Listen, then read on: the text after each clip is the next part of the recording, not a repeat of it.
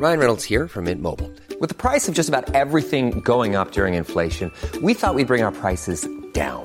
So to help us, we brought in a reverse auctioneer, which is apparently a thing. Mint Mobile Unlimited Premium Wireless. How to get 30, 30, bit to get 30, bit to get 20, 20, 20, bit to get 20, 20, bit to get 15, 15, 15, 15, just $15 a month? Sold! Give it a try at mintmobile.com/switch. $45 up front for 3 months plus taxes and fees. Promo rate for new customers for limited time. Unlimited more than 40 gigabytes per month. Slows full terms at mintmobile.com. Hiring for your small business? If you're not looking for professionals on LinkedIn, you're looking in the wrong place. That's like looking for your car keys in a fish tank. LinkedIn helps you hire professionals you can't find anywhere else, even those who aren't actively searching for a new job but might be open to the perfect role. In a given month, over 70% of LinkedIn users don't even visit other leading job sites. So start looking in the right place. With LinkedIn, you can hire professionals like a professional. Post your free job on linkedin.com/people today. This is Internet Marketing.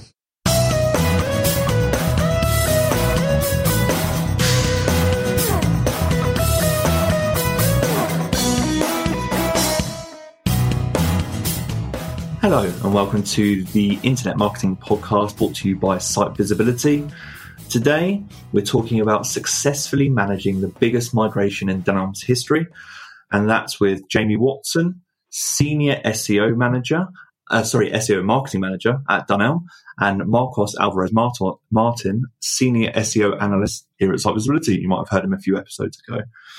So what I wanted to do with migrations, and we've covered migrations on the podcast in the past, and Marcos himself has recently hosted a webinar, 60 Minutes to Migration Success, and we've got tons of content on our website about migrations.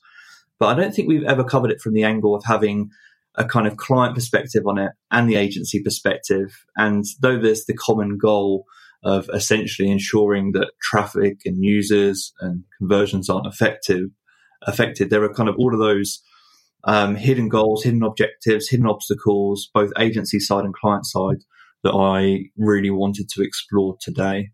So, Jamie, thanks so much for taking the time for coming on the podcast today. And Marcos, thanks for taking the time out again to appear here. I'm going to start with you, Jamie, and kind of ask you to set the scene as much as you can remember. I know it's been a while now, but as much as you can remember from the context of coming into this last migration. So could you maybe just speak on a little bit, what was the tone, what was the scene, what was the mood in the company coming up to this last migration? Yeah, sure. So I guess the focal point for this migration was a previous migration, actually, that happened shortly after I joined the business back in 2014 or 15, I think. And that one didn't go particularly well, to be fair. It was a very different situation to the more recent one that we're talking about now. Essentially, it was a domain change as well as a platform migration. The URL structures entirely changed. Lots of content was changed all in one. Basically, everything that could be changed was in one big bang. And needless to say, it didn't go particularly well. So that was kind of in everybody's mind coming into this one, I think. That makes sense. Like having a previously difficult experience, and particularly with migrations, it makes you all the more nervous for the next one. Yeah. And was that something that you felt as well as some of the other kind of your peers in the company? Oh, absolutely. I think migrations are always going to make people working in SEO a little bit nervous, to put it lightly. So having seen what had happened before, it was really, it was really important for myself personally, and obviously for the rest of the business, that we got it right. But it kind of worked in our favour, because having had that previous experience, we were able to sort of demonstrate quite clearly what can happen when things don't go right. And if you don't put SEO at the forefront of what we were trying to achieve with the migration, and that's what happened previously. SEO was almost an afterthought, whereas coming into this one, we absolutely had the support from the entire business, which was great to really put SEO front and center. Yeah, that makes sense. I guess one blessing or one positive that you can take from a poor migration is the lessons that you learn from it for the next one. Particularly if you're lucky enough to be in the same company for a long enough time to see the next one through. Yeah. You don't have to kind of talk about numbers that maybe you're not allowed to talk about or uncomfortable with, but you did touch on the previous migration it was poor. In terms of metrics, are we talking loss in traffic, loss in revenue? And maybe can you give me a range of how much you were experiencing after the first few months for the previous migration? Just to set the context. Yeah, no, that's fine. I mean, essentially, we were running at a really. It was frustrating at the time as well because we'd recently seen some really huge growth in our sort of organic metrics, and we were running at the highest point we ever had, and literally overnight from that migration, we pretty much halved our visibility. Oh wow! We lost huge amounts of strong ranking positions. Needless to say, that had a huge impact on traffic and revenue as well. And we kind of, with a migration, you kind of expect that you're going to see a bit of flux, you're going to see a bit of a drop, and then we kind of anticipated that we would see an improvement. But with the previous one, we halved our visibility and pretty much stayed like that for a long time, despite a lot of work to revive it. So the impact was huge on the business. Yeah. Definitely. If anyone, it doesn't matter the size of your website, if your visibility is halved, regardless of whatever visibility metric you're using, that's never a good thing. Yeah, exactly. Yeah. So, just before we go into some of the finer details of kind of how you guys work together and actually individually on planning the next migration, can you just explain the decision, what kind of migration it was within the business and why you had decided to migrate? I think that's always interesting to people in marketing as well. Kind of what was the trigger for this next migration? Sure. Yeah. So primarily it was a platform migration. So previously we were on a standard sort of out-the-box e-com platform, and we wanted to move to something much more bespoke. And so the business took the decision to build the platform completely in-house, essentially. And I think that's for a lot of reasons, really. We'd kind of outgrown the previous one in a pretty short space of time. And we could tell that because we were constantly sort of hacking it around in order to make it work. Lots of processes that were kind of baked into the previous platform were difficult and time consuming. It was very hard to progress, really, So the reason I asked that question actually was because just having hear you talk about it is that there are different, as listeners of this podcast know, and anyone that's downloaded the content from our website, there are different types of migration. So sometimes it's just domain, sometimes it's platform, sometimes people use the phrase migration for just kind of slight rebranding on a website. Yeah. But going through an entire platform migration is an entirely different beast because yes, you have the SEO considerations and many of them, and some of them which will be unexpected, but it impacts in a company like Dunelm every department because everyone's got, I guess, new ways to use the website, new ways in which users are going to use the website, and considerations that go far beyond SEO, which make it all the more challenging, I suspect. Absolutely, yeah. Like you say, there isn't really a part of the business that doesn't get impacted by this. Certainly from anyone that works on the website side of things, every process has to be kind of reviewed and changed, and it was all for the best. Like I said, I think we got to a point where we could clearly see where we wanted to be in a few years' time. And it just wasn't going to be possible on that old platform. So completely built in-house, and a lot of time and effort and work went into to getting there. The other thing that's quite interesting from the SEO side was that we moved to a single page application as well. So, that was quite little bit daunting actually at first for myself, just because it was something I'd sort of read about, but I didn't know an awful lot about, and just didn't seem to be very good for SEO, I guess, was my first thoughts about it. But obviously tons of other benefits to it, and this was the whole thing around the migration. I'm looking at it purely from an SEO side, but there's tons more considerations that have to be made, and other people that need to have their input. Yeah, that's a really interesting point you made about the single page application, because as we talk through this particular, I guess, case study or experience of this migration, we'll find at the end that, there were plenty of successes that came from it. And so although single page applications are daunting, particularly if you haven't been learning them or your current website isn't utilizing or isn't a single page application, it can still be a success, is the key message that I kind of take from that part. It just it comes onto the part we're talking about next. It's just with planning. So you're given this message. I assume that there's the platform migration. You then start to be involved in the internal discussions. For you, Jamie, what are some of the first things that come to mind in terms of, are there any clear-cut mistakes that you think you made in the previous migration that you wanted to avoid in the next one? Or was it just a case of you approaching it completely differently? What was your approach? What did you want to avoid and what did you want to do differently? Yeah. So personally, I mean, I wasn't as involved with the previous one as I wanted to be or should have been. I think it was the horse had already bolted by the time I'd got there, so it was going to happen regardless. And I think the biggest thing for me, and the thing I think that hurt us the most previously, was just the amount of change that happened in one go. And I think Google and search engines just couldn't cope with it, really. So I really wanted to keep that sort of scale of change down to a minimum.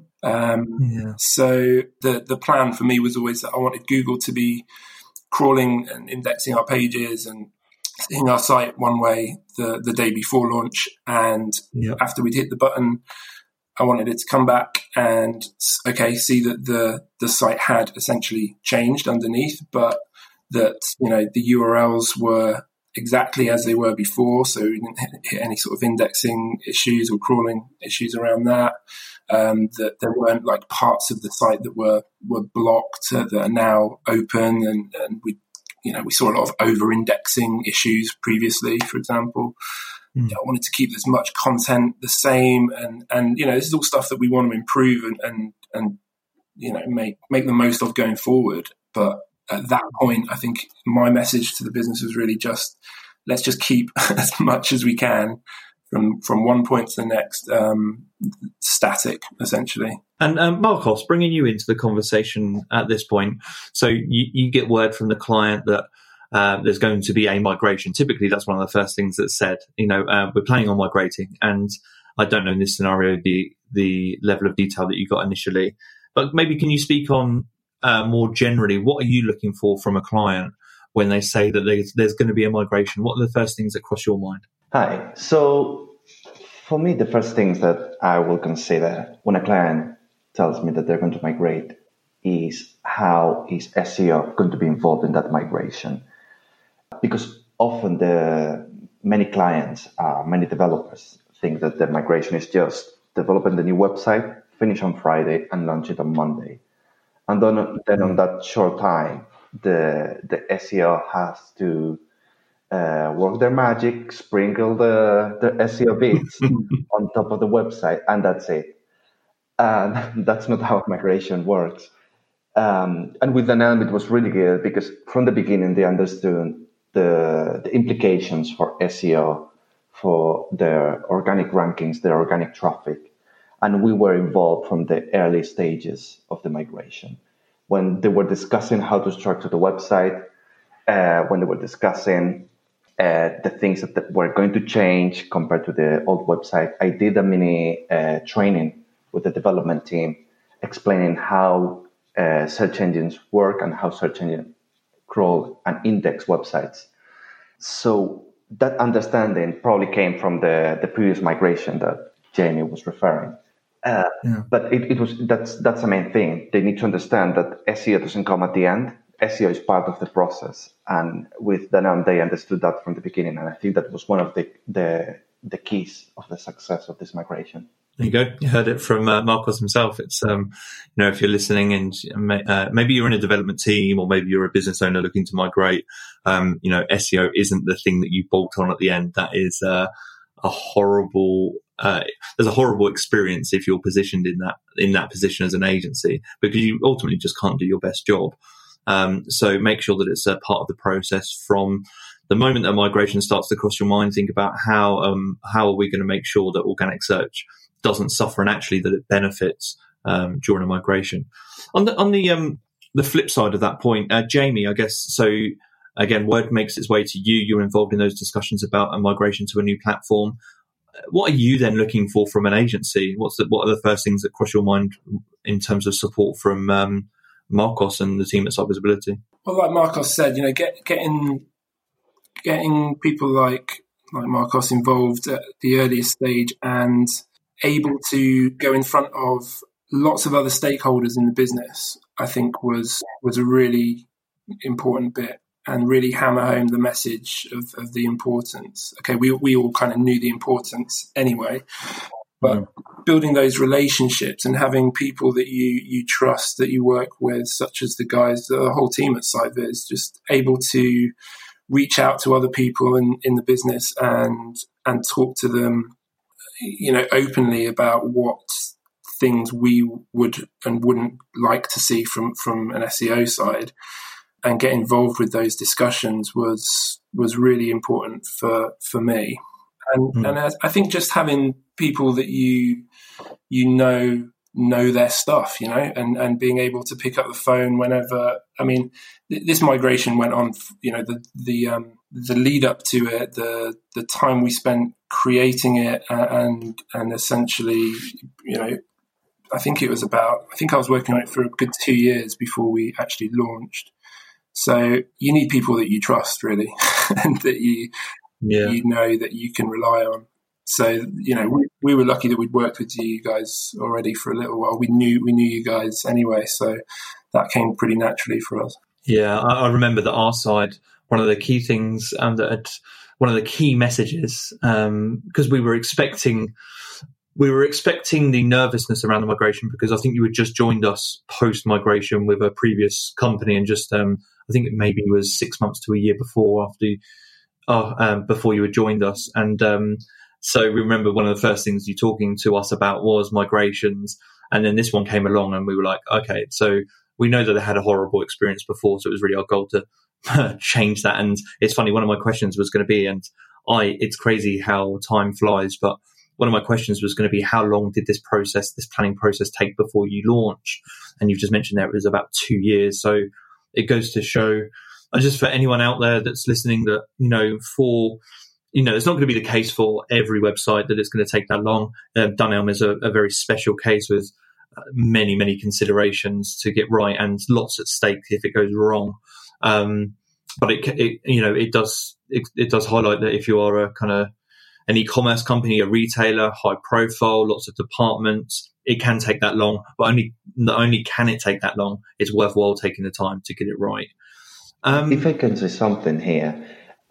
Go for it. Yeah. It also shows how SEO was involved since the beginning. Because what they were doing at the beginning, 2 years before launch, was starting to discuss how the new website is going to look. And SEO was involved in those conversations. And when they were starting to consider how the structure of the website will look, how the faceted navigation will look, SEO was involved in those conversations. So even if we didn't have a website to crawl and to start doing checks in there, we were involved in those conversations. And that's why it took that long. It wasn't like hardcore work from the beginning. It was just meeting and working together and having those conversations that needed to happen before starting building the website. No, that's such an important point as well. And another reason why you want to put SEO from the forefront at the start, particularly if you're going to be planning for a long period. Jamie, there's actually just something I want to come back to that you mentioned, which I think is a really important point as well. And I'm curious about actually 2 points. One that you mentioned, which was trust. Again, there's no way to, you have to be working with an agency for a while, and trust can't be forced. So trust goes a long way with the migration. So that's something that stood out to me. That makes the migrations a lot easier. It's kind of irreplaceable. And the stakeholder conversation actually was really interesting. Is there anything that you both remember that might have been a good trigger where you thought, the stakeholders, the senior figures in this company have really paid attention to this point? Was there any kind of turning point, anything that you did differently, or anything that you just did for this migration that you thought, that resonated with them? I think one thing I did quite early on, which seemed to help, and did it with the support of Marcos and the team, a simple list of requirements. So this is one of the very first things I did, 2 years before we sort of launched. So with this case, we're building everything from scratch. So essentially, if we're not saying what we want and how we want it to work, then it's probably not going to get looked at, or it's not going to get done properly, should we say. I started making this list of requirements from every, basic stuff that you would kind of take for granted, just being able to set up redirects, or to, have a sitemap that gets created, and starting from the very basics. And this list, as you can imagine, just grew and grew and grew. And pretty quickly we had our sort of SEO requirements that we used as really the backbone of the work going forward. And I think having done that early, we could then show the rest of the business that, look, we not only do we need to take this seriously because of we know what can happen when it goes wrong, but we've got a lot of work to do that spreads over so many different departments within the business, and that was a real valuable tool, and something that I could use to show to the stakeholders. Oh, brilliant! No, that's a really interesting answer. So, thanks for that, Jamie. It's really good advice for anyone out there that's kind of, I guess, one part of a migration that's always difficult. We talked about, obviously, I guess we've made the point, consider SEO from the start, but we haven't really talked about how can you do that, particularly in companies where you do have to kind of present or make that point to other people in the business. So that's really, really interesting. This next question that I'm going to cover is, I imagine, going to be quite difficult for you both, just through memory. And like you said, the amount of time that the migration has spanned. But could you maybe, and this is a question to either of you, I guess very shortly after, within the initial 3 to 6 months after the migration, after knowing that the migration was on the horizon, what planning did you start to put in place? So, was this just conversations at this stage? Did you start with any documentation, checklists, any specific focal points of the migration? Either of you have any memories from that part? Yeah, I think we had I'm sure we had a checklist that we use for all the migrations that we do at Site Visibility. Okay. But this one in particular, because it was bigger and we were involved since the beginning, it had to include more different elements, and it had to include the learnings that Dunelm had from previous migrations. So we presented this checklist with pre-migration planning, launch day planning, and post-migration or post-launch activities. And we take that to Dunelm, and we sat with Jamie, and we discussed what else do we need for this. And we discussed how we envision this migration happening.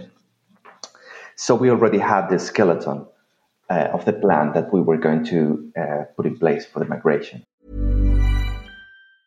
Hey, I'm Ryan Reynolds. Recently, I asked Mint Mobile's legal team if big wireless companies are allowed to raise prices due to inflation. They said yes. And then when I asked if raising prices technically violates those onerous 2-year contracts, they said, "What the are you talking about, you insane Hollywood ass?"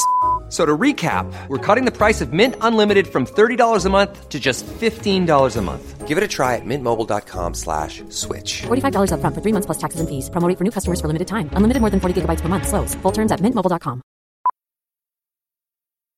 Millions of people have lost weight with personalized plans from Noom. Like Evan, who can't stand salads and still lost 50 pounds.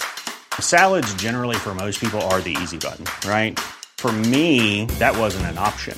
I never really was a salad guy. That's just not who I am. But Noom worked for me. Get your personalized plan today at Noom.com. Real Noom user compensated to provide their story. In 4 weeks, the typical Noom user can expect to lose 1 to 2 pounds per week. Individual results may vary.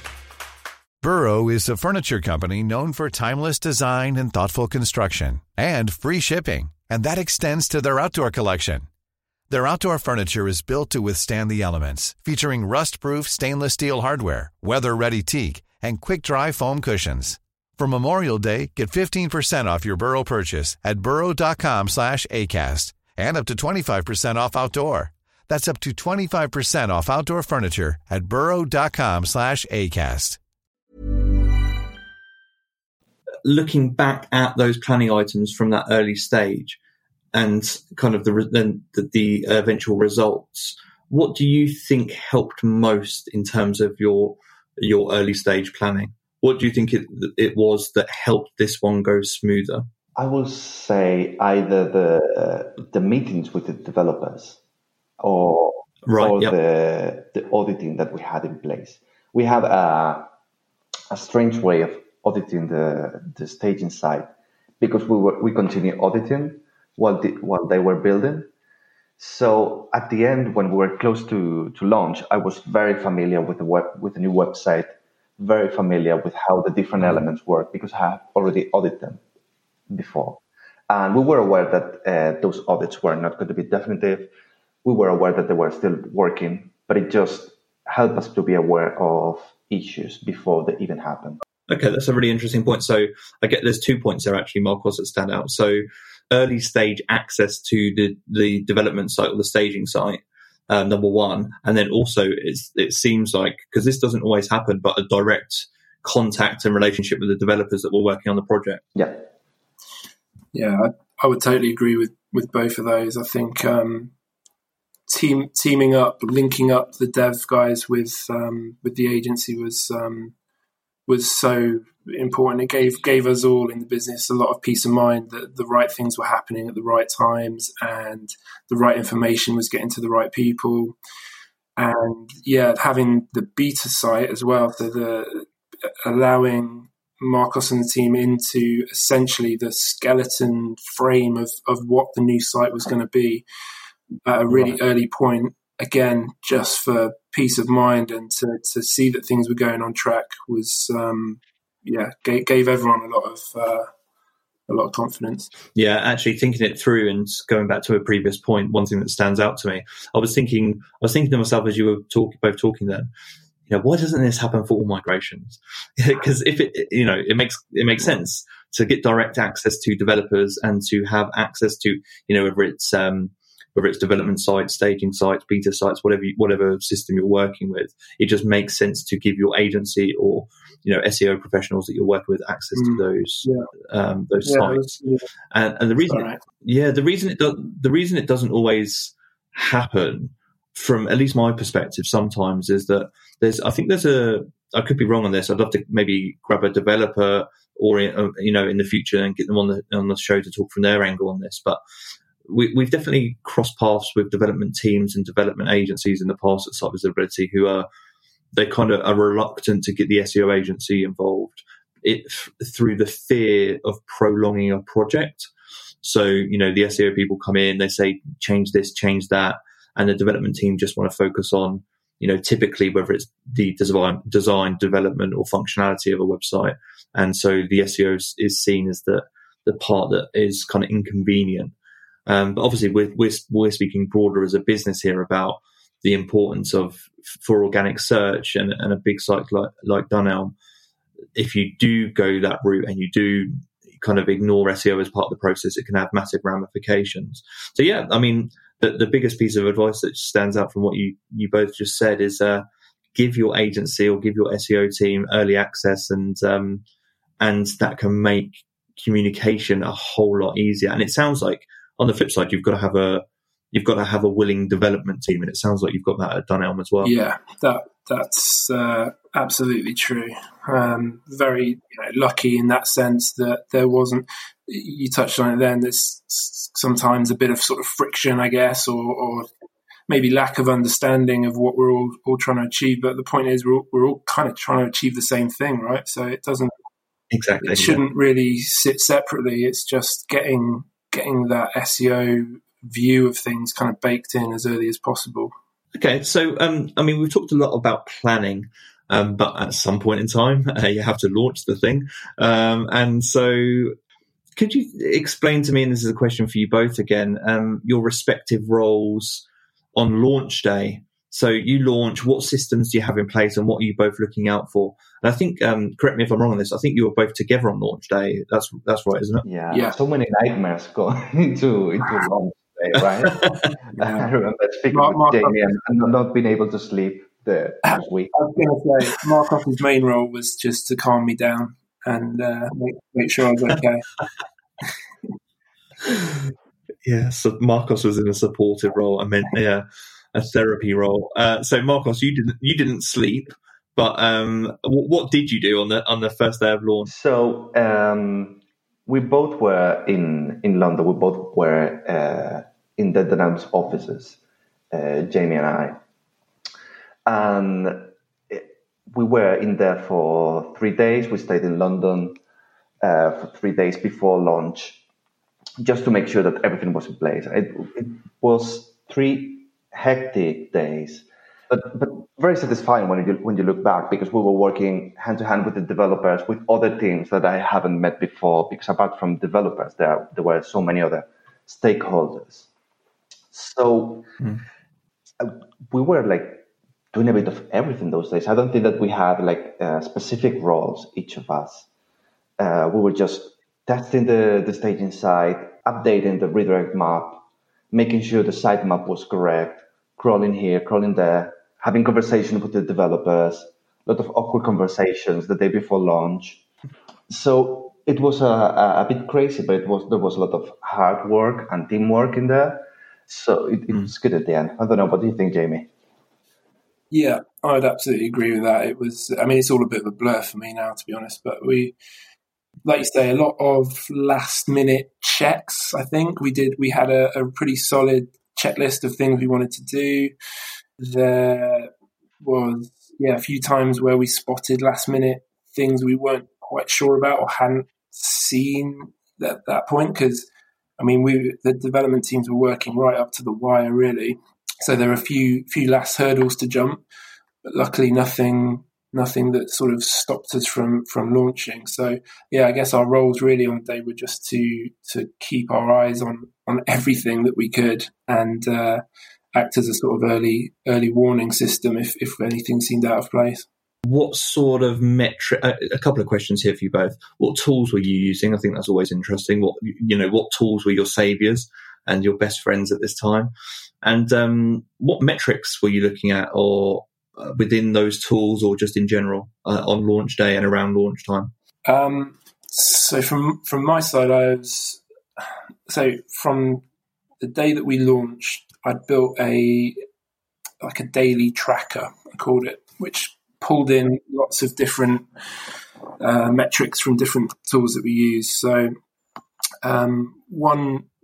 one tool in particular that was really helpful for me was Pi Data Metrics.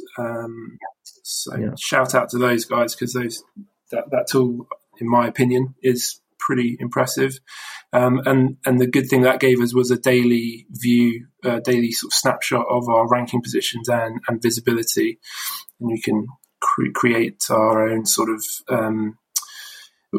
Dunelm's a very sort of category-based company, so we often track every individual category as well as the whole. So we were able to do that at a keyword level and on a daily basis, which was really, really helpful just in telling the story back to the business of how we feel the migration was going and those first sort of couple of weeks, the impact that it was having. So that was really good. And then, I'm sure Marcos used a lot of other tools as well. Yeah, I was more focused on the technical elements. So Screaming Frog was my best friend during those days. Yeah. And I even had Paul Hesketh, our account director, testing canonical tags in Screaming Frog. on the day before launch. I used Screaming Frog, I used Deep Crawl.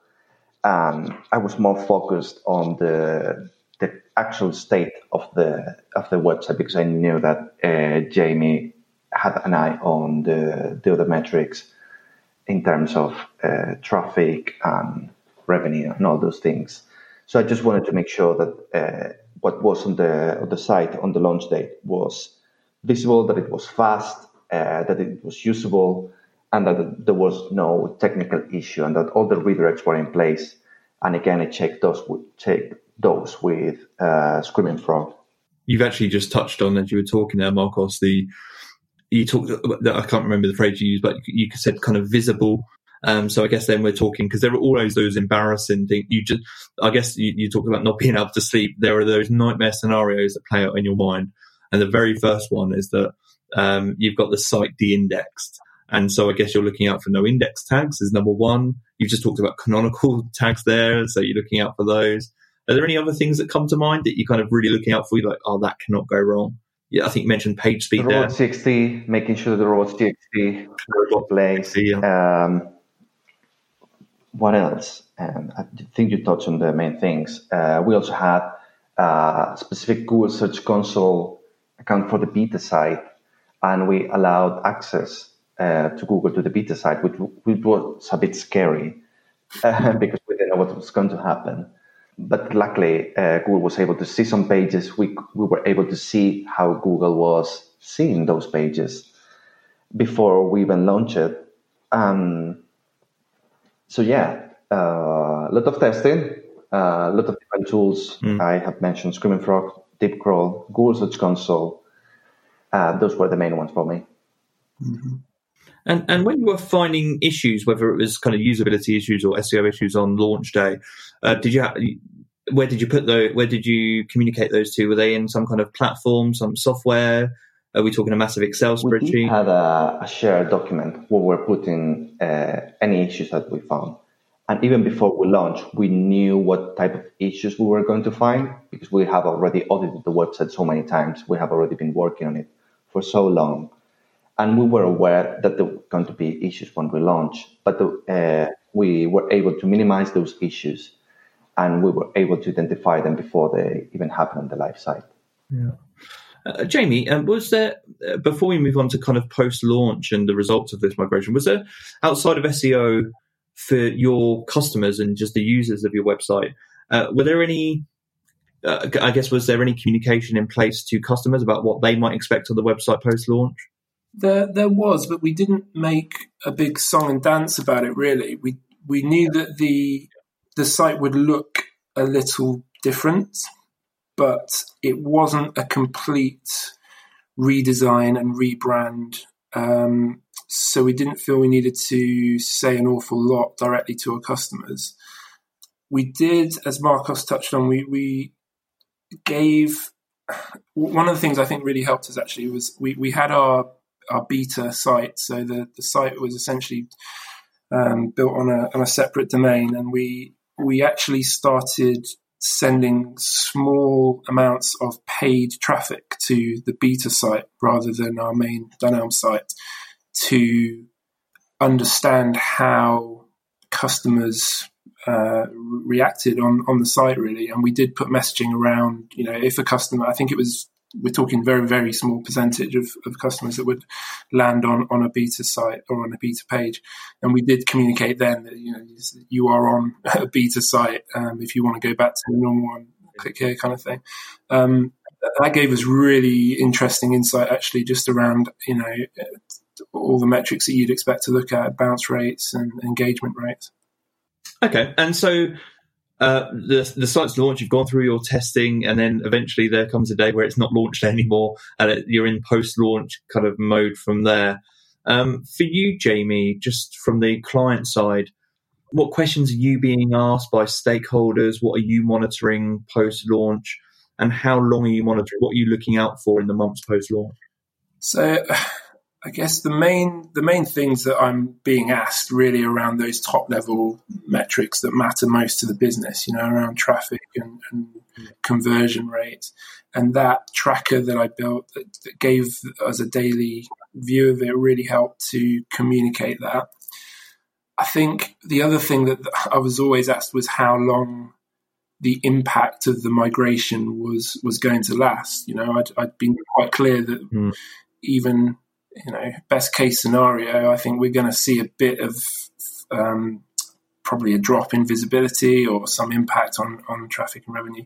So I was kind of constantly asked how long that would be, and I'm sure anyone working in SEO can sort of sympathise. It's always a difficult question to answer.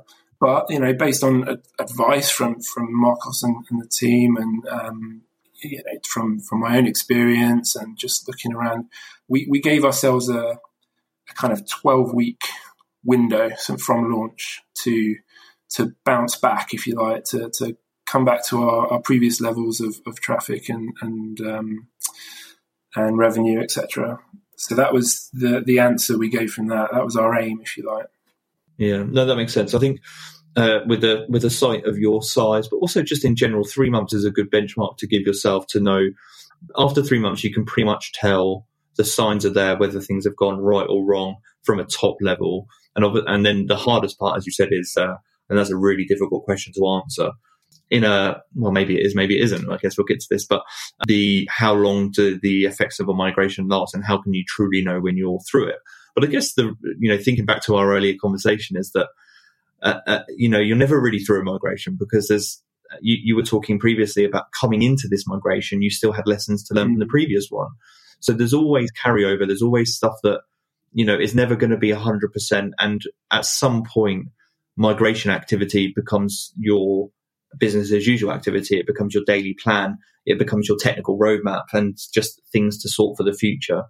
So, yeah, I mean, just my recommendation from what it sounds like for working on a site of your side, that, there aren't going to be too many sites bigger than yours, for our listeners, is that, 3 months is a good benchmark to give yourself to know whether things have gone, drastically right or wrong.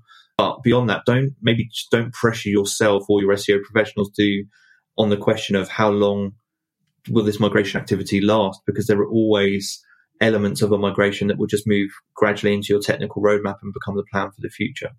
And actually, on that note, were there any surprises post-launch, things that you just, despite your planning, you maybe hadn't covered, hadn't realised that it became part of your technical roadmap to fix in the future? Anything that stands out? No, I'm struggling. If not, that's fine. It's fine, right? Yeah, if not, that's fine. Yeah, no, if not, that's fine. That means there's some really thorough planning there. I was just really curious. Marcos also alluded to a moment ago. He said there was an interesting discussion with the developers the day before launch, and I wondered if that made its way into the kind of future plans.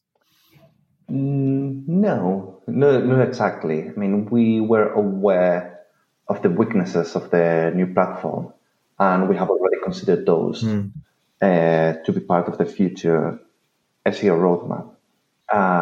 The conversations the day before launch were about internal redirects and navigation and things like that. But it was just business as usual. Yeah. Okay. So Marcos, Jamie's talked about some of his daily tracker and the top level figures that he's reporting on.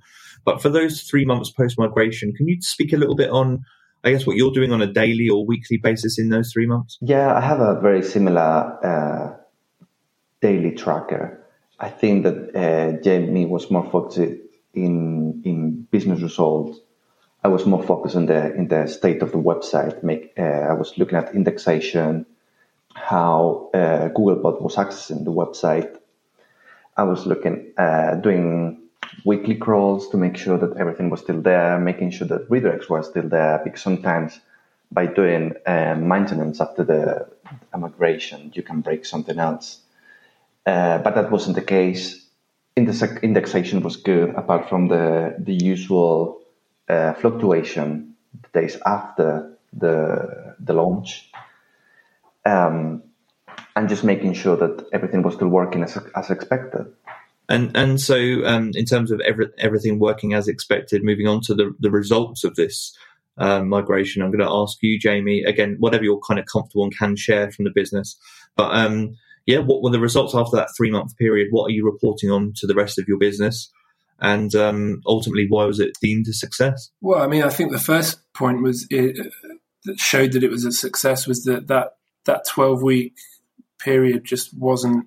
We didn't need anywhere near that amount of time to recover. I mean, we saw the sort of expected drop in our visibility, but it was pretty small compared to what we'd mapped out as sort of a bad, or I did a sort of good, bad, and ugly view of what could happen, and we exceeded expectations massively in that, and I think within 4 weeks, I think I'm right in saying, Marcos, we'd already got back to pretty much where we were in terms of visibility. And what the great thing was is that things like conversion rate and the revenue particularly was actually almost overnight improved. I think we had a couple of weeks where it was a bit touch and go, but the site was clearly performing a lot better than the old one. And, it kind of justified all the work that everyone had put into it almost straight away, because it was just, a lot better. And I guess, Marcos, from you, in terms of you've probably been through good and bad migration. I know actually before we press record today, you were talking to me about some struggles with a current migration that you're working on. So you've been through it all with migrations. This seems to be a standout one in terms of your career today, of one that you enjoyed, and the best results in terms of migration that you worked on. Yeah, it was probably the most complicated migration in terms of the size, in terms of the changes that they were making, instead of creating a new website from scratch. But it was also the best planning that we have ever done. And it was also the best results.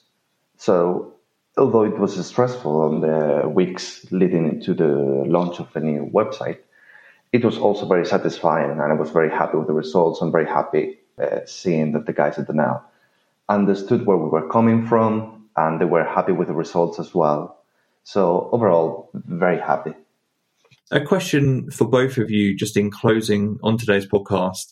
Having been through such a thorough process, having talked and planned extensively for such a long time, I appreciate this is difficult. But going into your next migrations, what lessons did you take from this one, which you're going to apply to the future to make the next migration in your career even better? I guess starting with you, Marcos. So what I will say to any SEOs that are listening is to help your clients, help developers understand where SEO is coming from, and to help them understand how SEO can be impacted by a bad migration, and how SEO can help boosting a website after a migration. Because you need to be confident in telling them that SEO needs to be involved from the beginning, and that there needs to be some space, some time between the finishing of the staging side or of the new website and the launch. Because the SEOs not only have to test the website while it's being created, but then there also need to be a space of time where we just test the website. So the website is completed and we just need to jump in, test it, try it, make sure that it works as expected before launch. And likewise for yourself, Jamie, what lessons are you taking into your next migration? I mean, the whole thing was just a huge lesson, really. I think working on anything like that, there's so much of it that I will carry on, and I think has given me a lot of experience in how to manage a project like this from an SEO side. There's always going to be things that you look back on and think, oh, maybe we could have done that or put more time into it.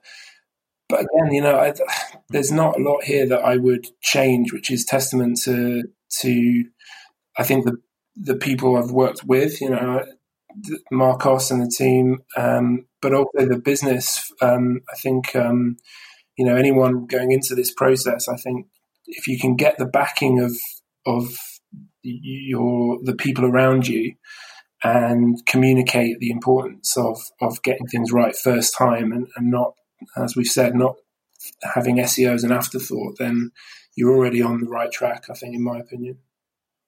Mm-hmm. Brilliant. That's a great closing message, Jamie. So thanks for that. So yeah, before I wrap up, I'm just going to, if there's anywhere people can connect with you, Marcos, where can people find you? You can find me on the Site Visibility website. You go to the team page and I'll be there. My email address is marcos.martin@sitevisibility.com. You can also find me in Twitter and LinkedIn as Marcos Alvarez Martin. And for you, Jamie? Yeah, you can find me on LinkedIn or drop me an email if anyone had any questions around any of this stuff at jamie.watson@dunelm.com. I'd say usually you could find me in the pub, but obviously lockdown, we're not. Although we've only got a few days left until we can again. So by the time it's launched, Jamie will be in the pub. He knows me well. Yeah. So for our listeners, you can find all the show notes at sitevisibility.co.uk. If you're looking for an agency for support with your migration, obviously message us. And I don't know, if you're an SEO professional, a business owner, you're going through a migration, or you know someone that is, listen to this episode. There's some key lessons here, some of which I'll outline in the show notes, but hopefully that's given you a really good insight into what it's some of the successes and struggles in managing a huge migration for one of the UK's biggest retailers. Jamie, Marcos, thank you so much for your time and for sharing your experience with us. And look forward to the next time. Take care. Bye-bye.